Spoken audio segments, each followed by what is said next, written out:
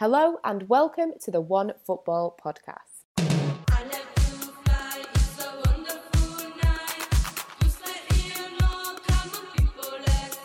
This week on the podcast, I am joined by Give Me Sport Women's Nancy Gillen. How are things, Nancy? Hi. Yeah, they're really good. Very busy.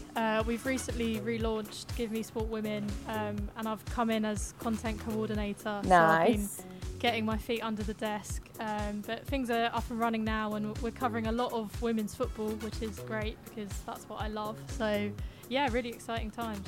Lovely. Living the dream, basically. I like it. Very good. All good stuff.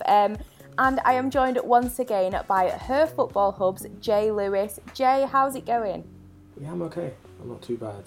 Good. Recent news has come out that I'm very happy about. So. Oh, happy about. Okay. So, obviously, for those who do not know, we have got two Arsenal fans on the show today by pure coincidence, despite the news that has broke today. And you know what? Let's just get stuck in. We need to talk about it. So just before we hit record on this podcast, there has been some breaking news that Joe, we'll try again, that Joe Montemurro is set to depart from Arsenal as head coach at the end of the season, May 31st to be precise. So he's been at the club since November 2017. He's led Arsenal to their first Women's Super League title in 7 years in 2019.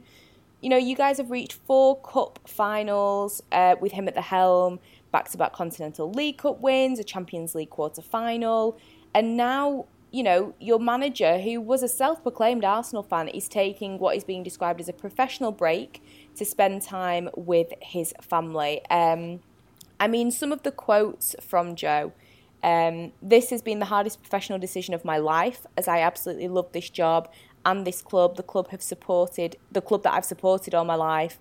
I'm hugely grateful to the club for their unrelenting support during my time here and in understanding and respecting my decision. And he's added that working at Arsenal was the highlight of my coaching career. So questions for both of you, really. But I'll start asking you, Nancy, and then Jay, you can give us your answers as well. Why now is he deciding to take a step back? I mean, I think we can just assume that it is that maybe he just needs a bit of a break, needs to spend time with his family, etc. But do you also think this is the right decision? Yeah, I think there's a bit of both. So I think because of the pandemic, he hasn't been able to go home to Australia. So I feel like that distance between them has been really kind of emphasised this year, and he probably just wants to bridge that gap. But then also I think it does probably work for Arsenal quite a bit as well. I think the team have stagnated this season. You know, it hasn't been awful, but it hasn't been as good as it could have been. So I think it's a case of it's just good timing for both parties, and it's kind of worked out well that he has a reason to leave, and you know, for Arsenal, change might be good next season. Jay, what about you? You feel like this is the right decision? Yeah, I'm very happy with it. I respect Joe. He's doing the smart thing. It's like he's gone to Vegas and he's bet on something and it's come through, and he's just been a smart man and just said, I'm done now. I'm just going to leave with what I have. He's had 2 massive wins over United and Tottenham. Go out on a high. At least he's announced it now, so it's like, I feel no matter what happens, no matter what results Arsenal get, everyone's just going to be on the goodbye Joe train. So the fans are going to be happy. Some are going to be sad, but it's like it's going to be a good kind of vibe at Arsenal. Yeah, definitely. I mean, it's a better vibe than, I guess, a sacking would bring or something. So, I mean, Jay, on the whole, for both of you really, but I'll start with you, Jay. On the whole, for Arsenal fans, are you looking back on his time and feeling like it's been a successful time? Yeah, I'd say so. I'd say the fact that he won the WSL is really what allows him to leave on a high and just say, you know what, I came to the WSL, I conquered it, I did something that other managers were struggling to do, and he brought silverware. I think any manager that brings silverware to a club, they can leave with their head held high. Yeah, what about you, Nancy? Do you feel as an Arsenal fan that it's been successful? Maybe things were starting to maybe go off track and now is now, like you say, is the right time for him to go. But on the whole, thanks, it's been great. Yeah, I think so. I think we'll look back at his time at the club with overall positive memories. I think when he came in, the club was in a bit of a rut, and yeah, like Jay said, he came in and we won the league, and it was, we had some really, really good moments.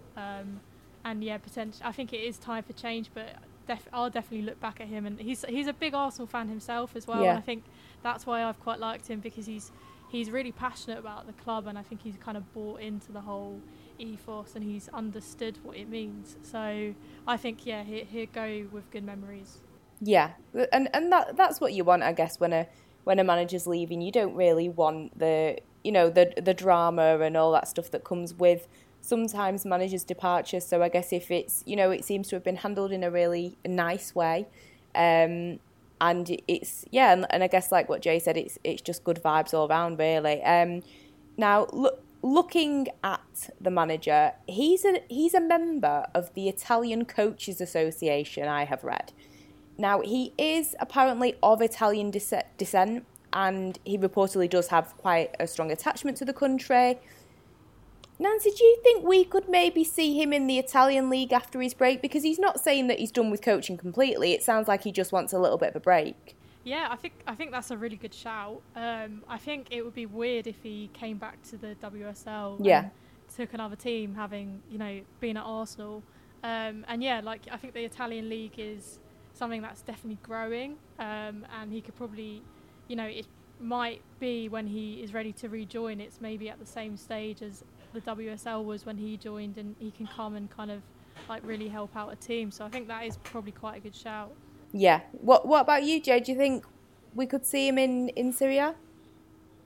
Yeah, I think so. I think it might be easier for him because he kind of like how he loves Arsenal. He's got that kind of background with Italy, so it helps when you are where you feel welcome and stuff like that. But for him, I would hope he goes to one of the giants in the Serie A rather than one of the teams that's almost there, because I think he's a good manager, but he can't handle super teams.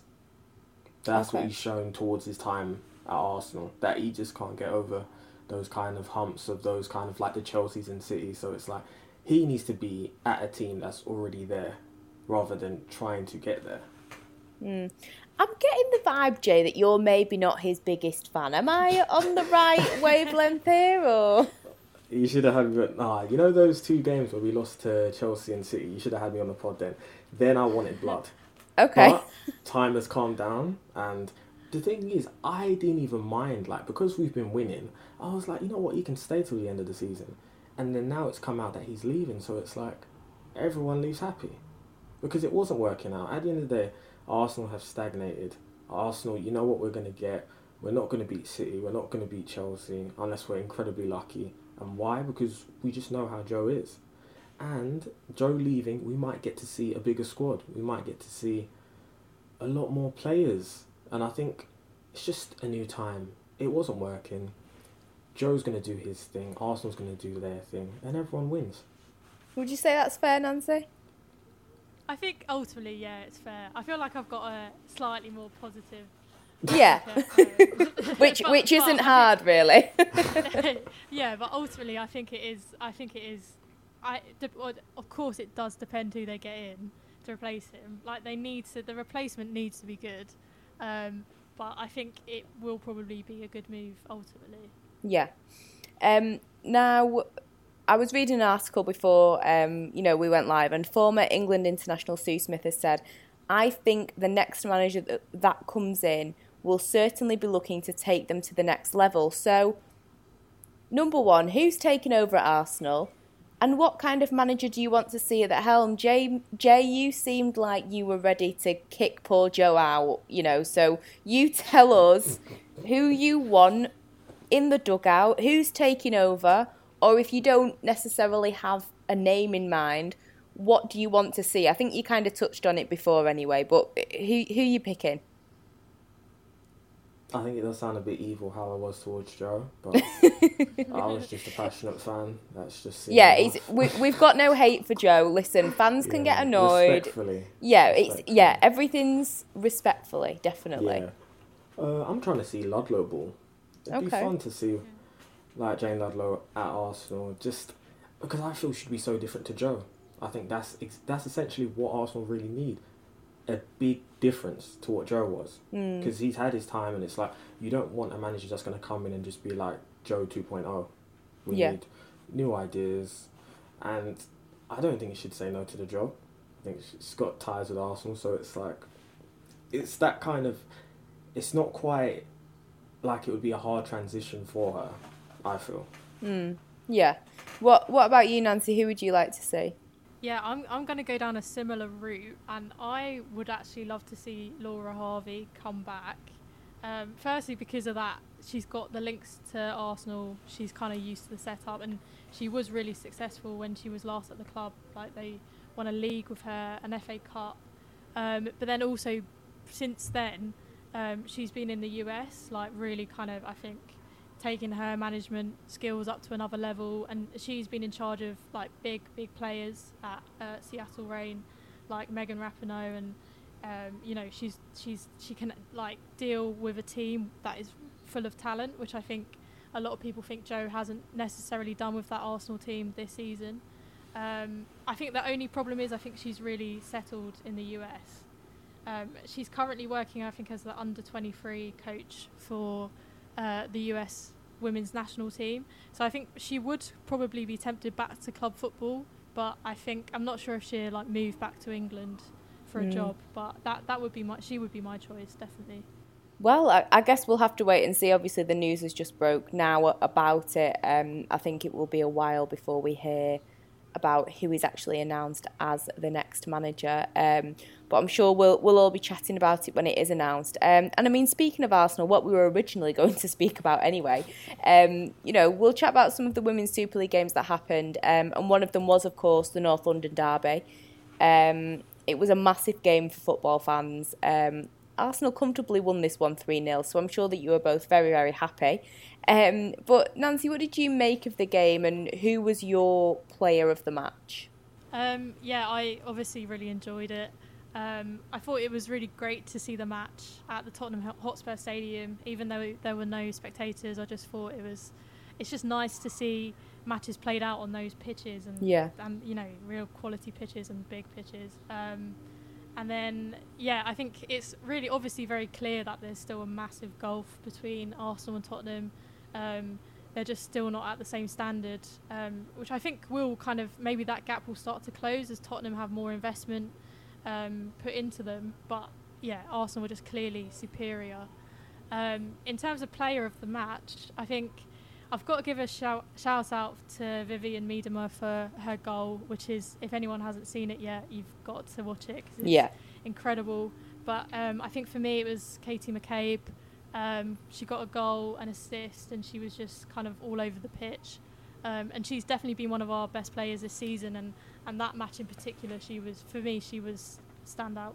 Yeah, definitely. And I agree, that goal was definitely spectacular. Joe, would you say that Arsenal, like you say, you've been celebrating the wins recently, would you say that you guys are kind of back at your best after how you guys started the year off? Yeah, 100%. I feel that, I don't know what it was, but I think there was a disconnect in the team from like the November to December period. I don't know what it was, but the team didn't look together. Like, we had losses to United and stuff like that. We were getting draws against people like Reading, and it's like the team wasn't together. But then the start of 2021, we started to get the wins together. It's like the team sat down each other and said, this is what's going wrong. It's like they had an in-house meeting, because it's a completely different team now. It's like sometimes teams will go through that through a season. So I think Arsenal just had that kind of bad moment, but then kind of showed how mentally strong they were to come through it. Yeah, definitely. And congrats to both of you for that win. I'm being diplomatic. I mean, meanwhile, it was it was touch and go for Manchester City, I'm not going to lie. I mean, they waited until the 87th minute for Chloe Kelly. You know, praise be to people with the last name Kelly, because we're great. You know, she scored the only goal in their game against Reading. Nancy, do you think that 3-0 loss to Barcelona has shook City up? I'm sure that once people are listening to this, Champions League games will have been played, but at the moment, you know, we're turning a blind eye to that, but we're just focusing on that first leg. Do you think that it did shake them up? Because I think it did. Yeah, I think so. I think before that game, obviously Barcelona have this ridiculous record in the Spanish league, but I think people were saying that it's because of, you know, there's a gulf of quality in the Spanish league. So I think potentially Man City might have underestimated them a bit. And there was that video that came out of the players reacting to finding out how many goals the Barcelona team had scored in like 30 games, and they were really shocked. And I was quite surprised that they didn't know, because I thought if they're playing someone like, you do your homework. It's word on the footballing streets, though, surely. Yeah, so I was just really surprised by that, and I don't know, maybe if there was a bit of kind of underestimating going on, but they were completely outplayed, so I think that probably really did shock them. And then I think the game against Reading, I think there was also an element of just being completely knackered. Like, I thought a lot of the players looked really tired. Probably, morale a little bit low. And it seemed to have its toll, because, I think they were really fortunate, actually, to win that game. Yeah, I mean, Nancy, you mentioned Reading there. They've held City to a draw in the past. They've beaten my team twice. They've beaten Brighton. You be quiet, you, Jay. But, you know, they've beaten Brighton. They've held Everton to a draw. Jay, do you actually see Reading as a team that does have some potential for the future to perhaps be further up the table next season? Because they've come close, like with that City game. Yeah, they ended up losing it, but they managed to hold their own to an extent for 87 minutes. Like some of those wins and draws that they've got before. Do you think there's potential there?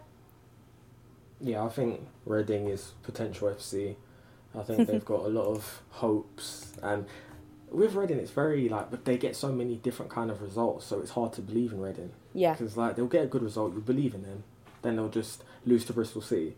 I think in order for them to live up to that potential, they just have to start beating the weaker teams consistently. And just keep on, because the whole point is no one's expecting you to beat Man City. But what we are expecting you to do is at least beat teams like Bristol City, that's the lower league, and just beat like Aston Villa and stuff like that. And I think that's what it is about potential. If you don't kill off teams, if you don't get the results, then it's just going to be potential and it won't materialise.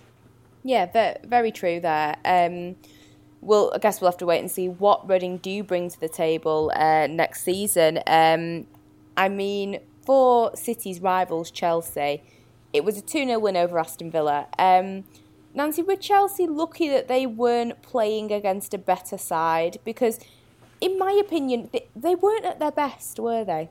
Yeah, I think, again, same as City, I think there was a bit of a Champions League hangover going on. They did look quite tired. But I also think credit to Aston Villa as well, because they're in a bit of a relegation battle at the moment. So, you know, they seem really up for it, and I did think they stopped Chelsea. That, you know, the reason the scoreline wasn't higher was because Aston Villa looked pretty solid. But yeah, I think if Chelsea want to win the league, obviously City are just behind them, so I don't think they could perform like that every week. Otherwise, there's a chance they might let their league title slip. Definitely. I mean, Jay, as we're talking, we do know the result of Chelsea's game. For those that are saying, why aren't you talking about the Champions League? Tune in next week. We're going to really get into the Champions League games, etc.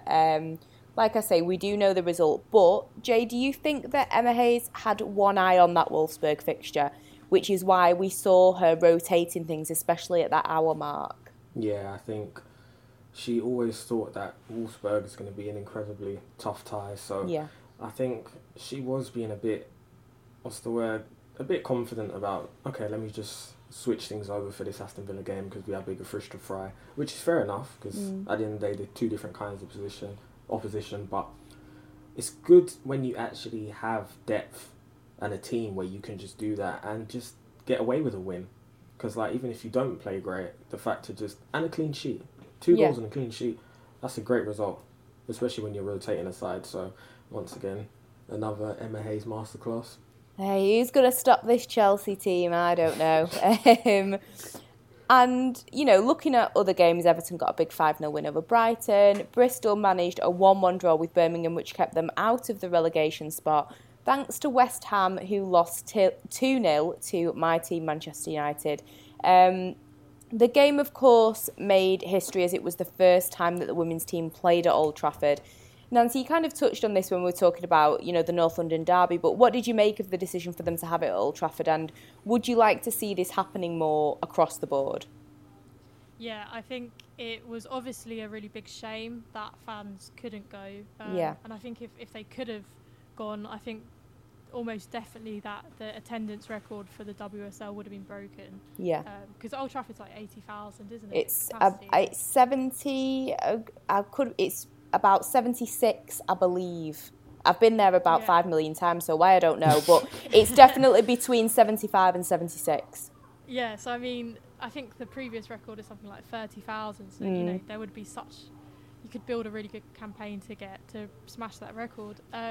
But yeah, even though spectators couldn't go, I still thought it was just important, just because it kind of sets the precedent for future games and future seasons. I think it would have been kind of a bit odd if this season, just because spectators couldn't come in, they didn't have any games at big stadiums. I think they kind of need to just keep it it's a pattern that keeps on going. And then, future seasons we have this, you know, more games at Old Trafford, more games at the big stadiums. I think at the same time, though, it is nice to keep a fair few amount of games at the smaller stadiums, because I think, you know, both are good. I think it's one of the best things about women's football that you can go to a stadium and you're right next to the pitch and you've got that really kind of small, it's like a, you know, very community feel. Like the atmosphere can be really good regardless whether there's 2,000 or 20,000 fans. So I'd like to see a mix of both, but I definitely think it was really important that they still did an Old Trafford game this season. Yeah, I definitely agree with that. And I mean, for me, thinking about Old Trafford, you know, there's been rugby games going on there. If they can play rugby there, then they can have women's football games there. Do you know what I mean? And I just feel like, I agree with you. I think it should be a healthy mix. You know, for example, if it is international break, why aren't the women given the chance? Or, you know, if it's an away game and say United or Arsenal or Chelsea or whoever are playing an important game, and the stadium's there for the taking, then why not? And I think as well, definitely, I'm sure you guys can relate, you know, supporting a team that is so big, you know, it's not easy to get a ticket sometimes. You know, if you're looking at the men's game, for example, it can be quite expensive. Like I say, it's not easy to get to games. And I think one of the draws that I have heard people talking about since Manchester United have had the women's team and they play at Lee Sports Village, you know, I've been a couple of times. I know people like Nat, who we've had on the podcast, you know, is a regular there week in, week out. But it's an opportunity for people to take the children to see football, to see female footballers playing, and to sit and watch a game of football without breaking the bank. And I think if they could take that to Old Trafford as well, you're going to have even more of a draw, because it's going to be people not only wanting those things I've just mentioned, but also the opportunity of being in Old Trafford or being at the Emirates or being at the Etihad, you know, that type of thing. So I think definitely it would be great to see. And just to finish off talking about the Women's Super League, you know, big shout out to Lauren James. She became the first woman to score at Old Trafford. She's now scored the first goal for Manchester United women in the Championship, Women's Super League, the FA Cup, now at Old Trafford. Jay, maybe you're the wrong person I'm asking. Maybe we should be asking Angelina this question, but it'd be interesting to get your opinion, just as more of a neutral in this sense. But does she have the makings of a United legend? Because at the moment, she's ticking pretty much every box. Yeah, I'd say so massively. I think FIFA's going to make a career mode based around Lauren James. I really have so much faith in Lauren James. I think she'll be a United legend if you're able to hold on to her. If you can keep her, I think she will. She's got so much ability.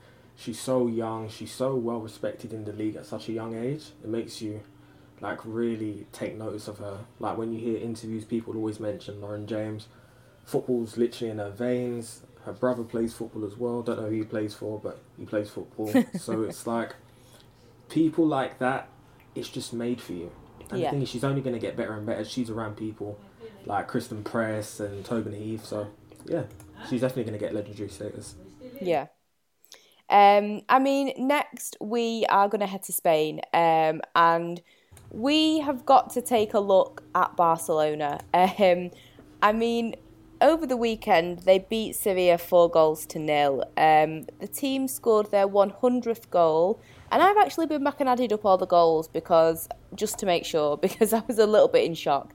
They scored their 100th goal in 21 games in the league. And with the final score, that number then went up to 103, combined with their equally impressive defensive record of only 3 goals conceded. Barcelona now have a staggering goal difference of plus 100. Now, to put this into perspective for people, the club with the next highest goals scored is half of that, half of Barcelona's tally, and that's Levante with 51. Jay, what do you make of this Barcelona team and what they've achieved? It's frightening. I think what makes it frightening is there's always an argument when people can say their league isn't as competitive as the WSL, and then you could say fair enough. But what I think really showed how amazing Barcelona was what they did to City in the first leg. Yeah. Because we can tell they enjoy their league. They are sweeping the floor in their league. But to do that to an amazing team like City and make it look so easy and show what they've been doing the whole year round, it's just, I think it really shut people up. And really, it's like they took it personal when people said that the WSL was the best league in the world. They were like, okay, we're going to beat your greats. Because that's what we've been doing the whole year round. Scoring goals is fun. But when you don't like conceding goals, that makes it even better. It's great to have sometimes you score 60 goals, you concede 40. 3 goals, that's scary. They haven't 21 in 21 games of just wins. Yeah, it's been an insane season for them. It really has. I mean, they've not got many matches left this season. I think it's about 13. The club is on track to end the season with 155 goals if they continue their trend. Nancy, do you think they'll do it? I think they will. I think I worked this out. I did the maths on this. And okay. I think it's around an average of around 4 goals a match, which seems pretty mad. But then when you actually look at their results, they've been winning 5-0, 6-0. I think they beat a team 9-0. So if they keep that up, then I think that is really possible. Which is, it's just crazy. It is. I mean, they came kind of close last season before it was cancelled, obviously, due to the pandemic. But they did have 2 draws, so not as great. Still amazing. Now, Juventus and Bayern Munich are both having similar undefeated seasons. But no disrespect to either team, but it's just not on this level. And I've done a bit of research, and the only team I can see that have managed to achieve more than this Barcelona team is Lyon. Back in the 2014-15 season, they had 22 wins, 0 draws, 0 losses in the league, and a goal difference of plus 141. They also won the Coupe de France. They crashed out of the Champions League in the round of 16. And this is, back when Lyon had players like Lotta Schelin, Ada Hegerberg, of course, Eugene Le Sommer, Laura Dickman, etc. Jay, does the fact that Lyon are really the only team to have achieved more than this, and you could even argue that maybe it's not more because they maybe have played, less games in the league, they crashed out of the Champions League in the round of 16. It could be up for debate, but let's just roll with the idea that, Lyon are the only team really to have achieved more than this Barcelona team. Does that speak volumes about just how good this Barca side is, that they're competing with arguably, you know, in terms of women's football, the greatest team in Europe, if not the world, in Lyon, the greatest club?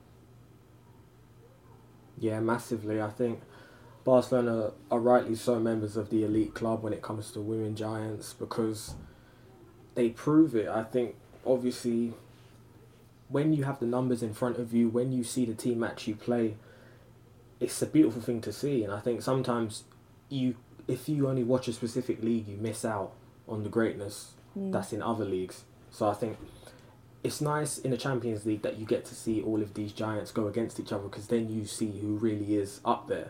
And I think that's what Barcelona have shown. I still don't think Barcelona's on the level of Lyon right now, but I think what they have achieved is up there and will be remembered forever. Yeah, I agree. And like we've touched on, the goals are fantastic, but the fact that the team have only conceded 3 goals is brilliant as well. Surely there should be some recognition here for the defence and also the goalkeeper. Now, in women's football, we know that there is always a lot of criticism from the sceptics about goalkeepers. That's the first thing that people tend to go for when they're trying to criticise the sport. Nancy, do you feel like Barcelona's Sandra Paños, along with the other performances of other goalkeepers across Europe, proves that the standard of goalkeeping in the women's game is improving?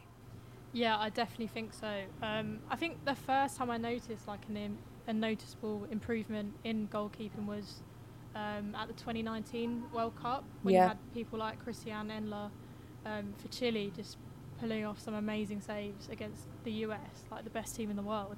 And I think obviously that is down to her as a goalkeeper, but it was also attributed to the fact that she was at PSG on a full-time contract and she was having goalkeeper training like week in, week out, and you know, like specialist goalkeeper training.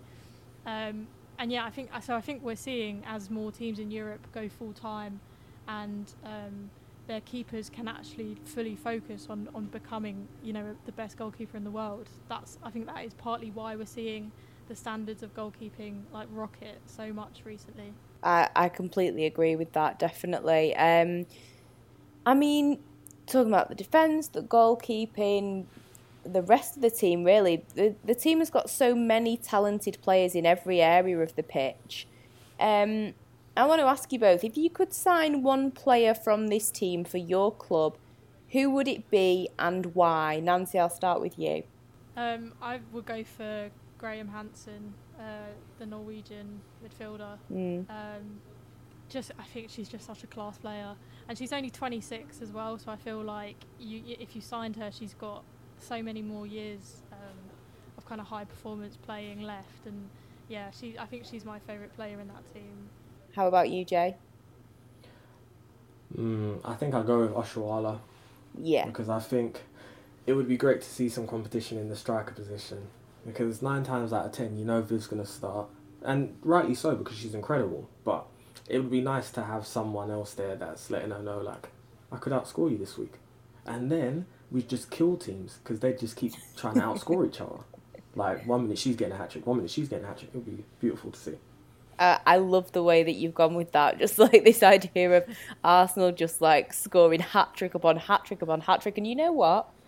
With your new manager potentially on the horizon, you could get both of those players. Who knows?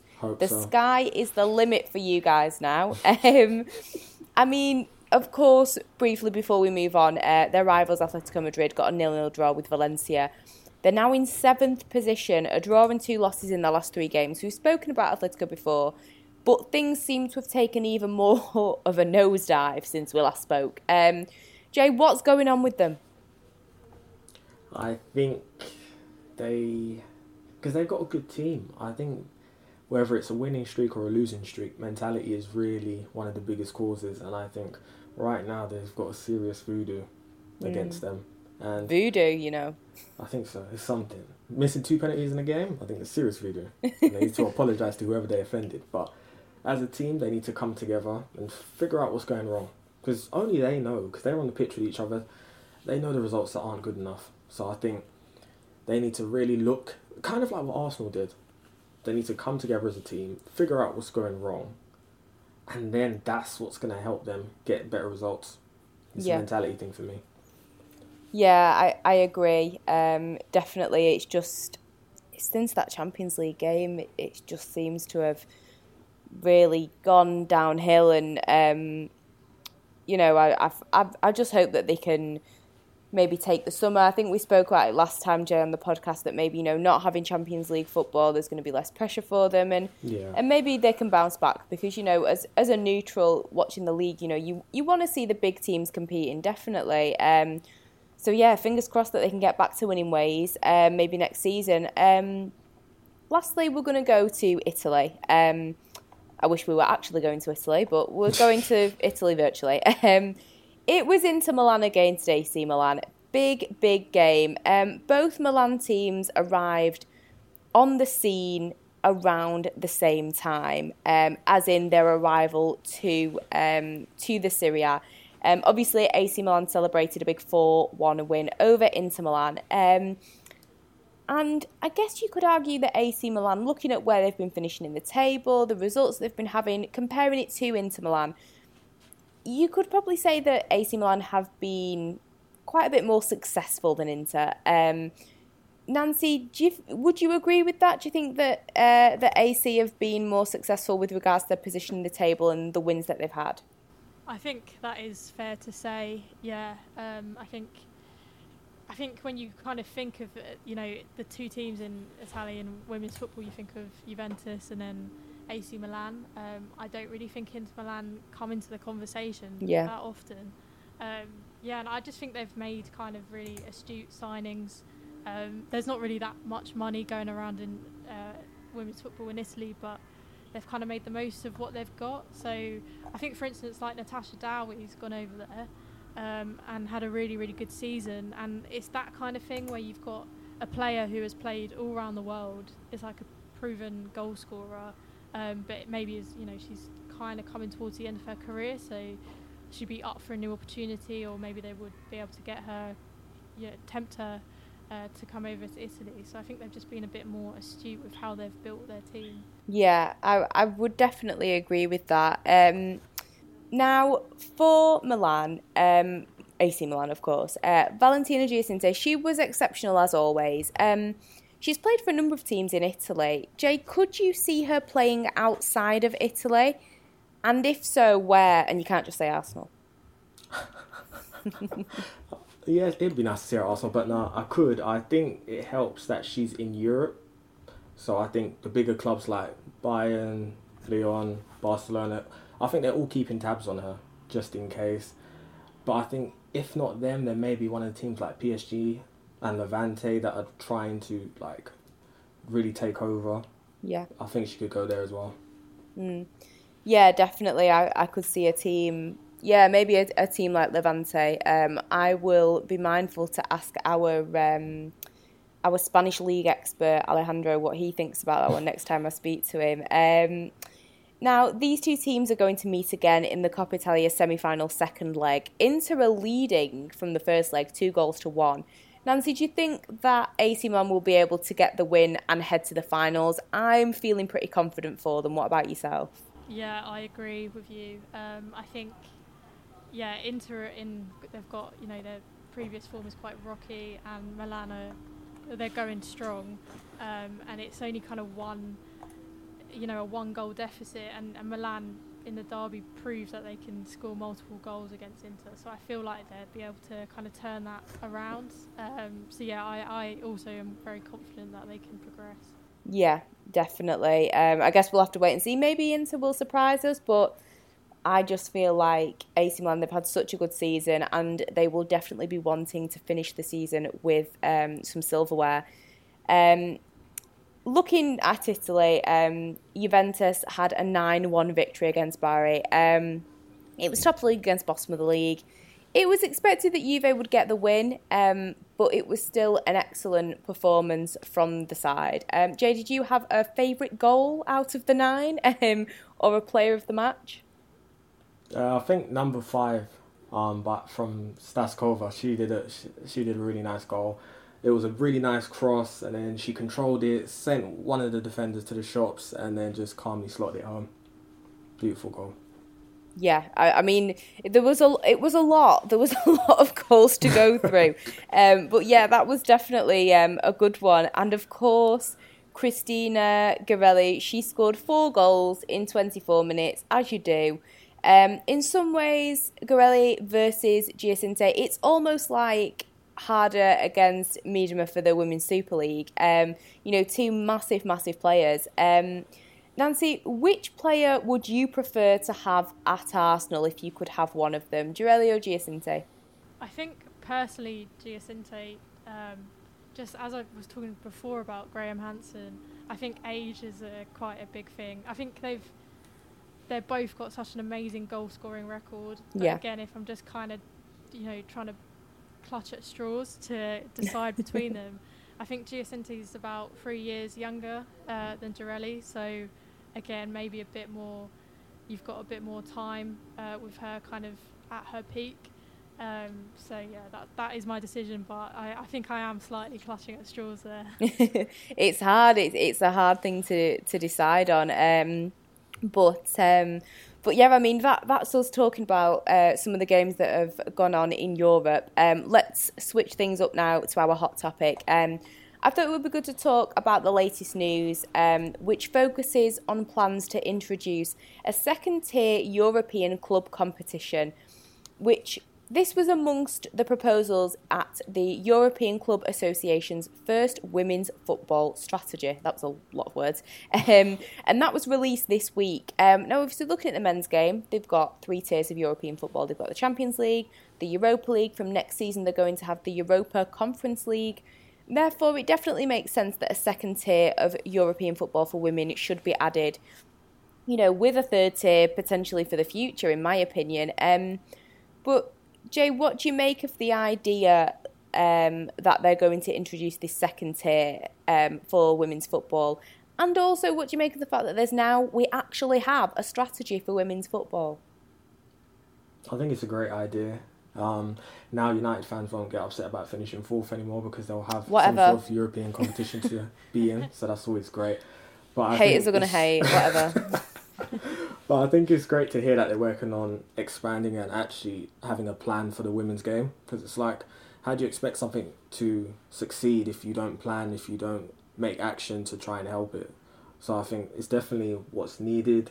I think European competition is going to attract more fans, because sometimes you only get to see your teams in a certain league, but if you go against different leagues, like what's going on with like City and Barcelona, it just attracts more people because it's going to be great football that you don't see every day. Yeah, definitely. I agree.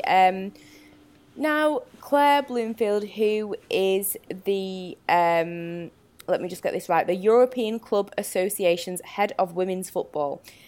So she has said, we want the clubs to realise these ambitions of growing women's football in Europe, and part of that is tabling very detailed proposals for a possible second-tier competition in Europe. Nancy, do you feel like with the popularity of women's football growing, it made sense for this to be happening, right?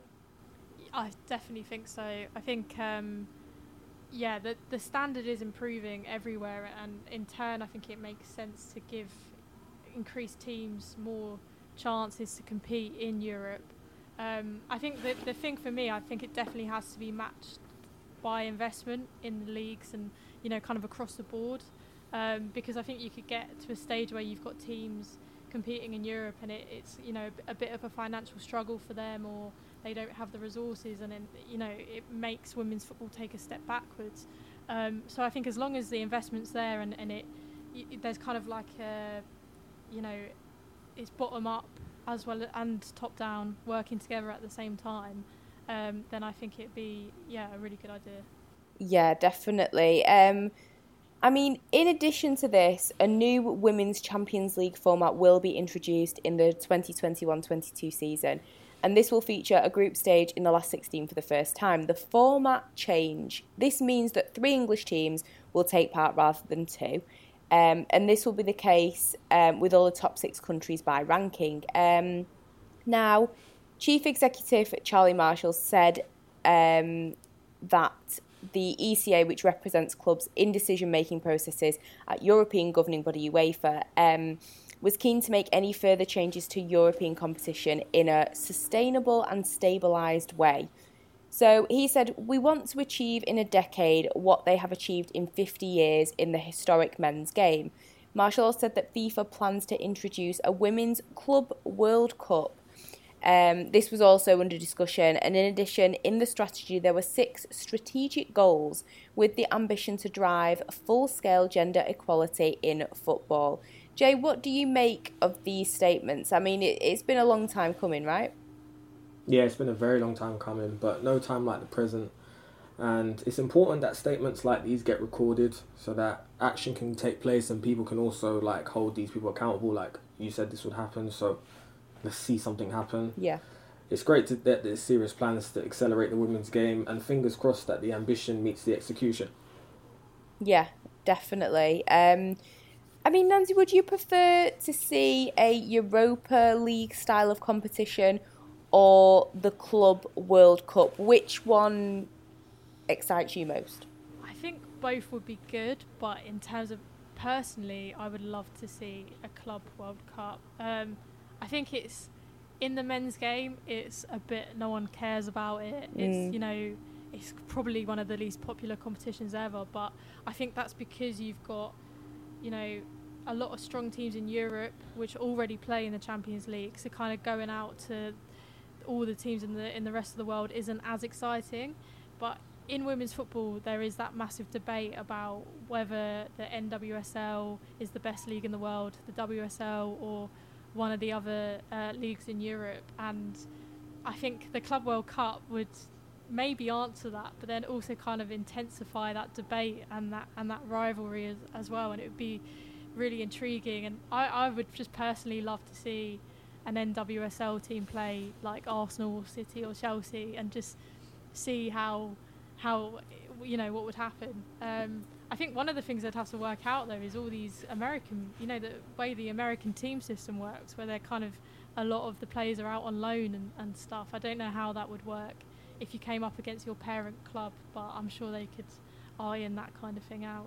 Yeah, they'd figure it out, I guess, but I definitely agree with you. I think that would be really exciting to see, and it would put to bed, I guess, a lot of debates, but also open up a lot of debates, like you say. Of course, with more competitions comes more game time, more travel, more money potentially in, but more money out to an extent. Jay, are there any negatives or maybe worries about these new changes, or do you feel like it's all positives? I think majority of it is positives. I think obviously money out isn't always a good thing, but sometimes you got to spend money to make money. I more feel bad for the smaller teams that might not get involved, because it's all, you always feel a bit sorry for the teams that are lower, that aren't going to really get to see the European competition. But I think as a whole it's a really great idea, and it's going to be fun to see it like progress. Yeah, I can't wait to see how this all develops and pans out. I mean, some of the other goal focus, the other goals, they focus around professionalisation, research studies, to facilitate the successful creation of new women's clubs across Europe, etc. Nancy, if we pair all of this with the broadcasting deal for the Women's Super League, would you say that this is arguably the biggest year in women's football yet regarding what has been achieved? Yeah, I think you could, and it's kind of weird because last year with the pandemic, I think everyone was just really worried that women's football would go back and lose a lot of the momentum that we'd gained. But yeah, this year's been massive.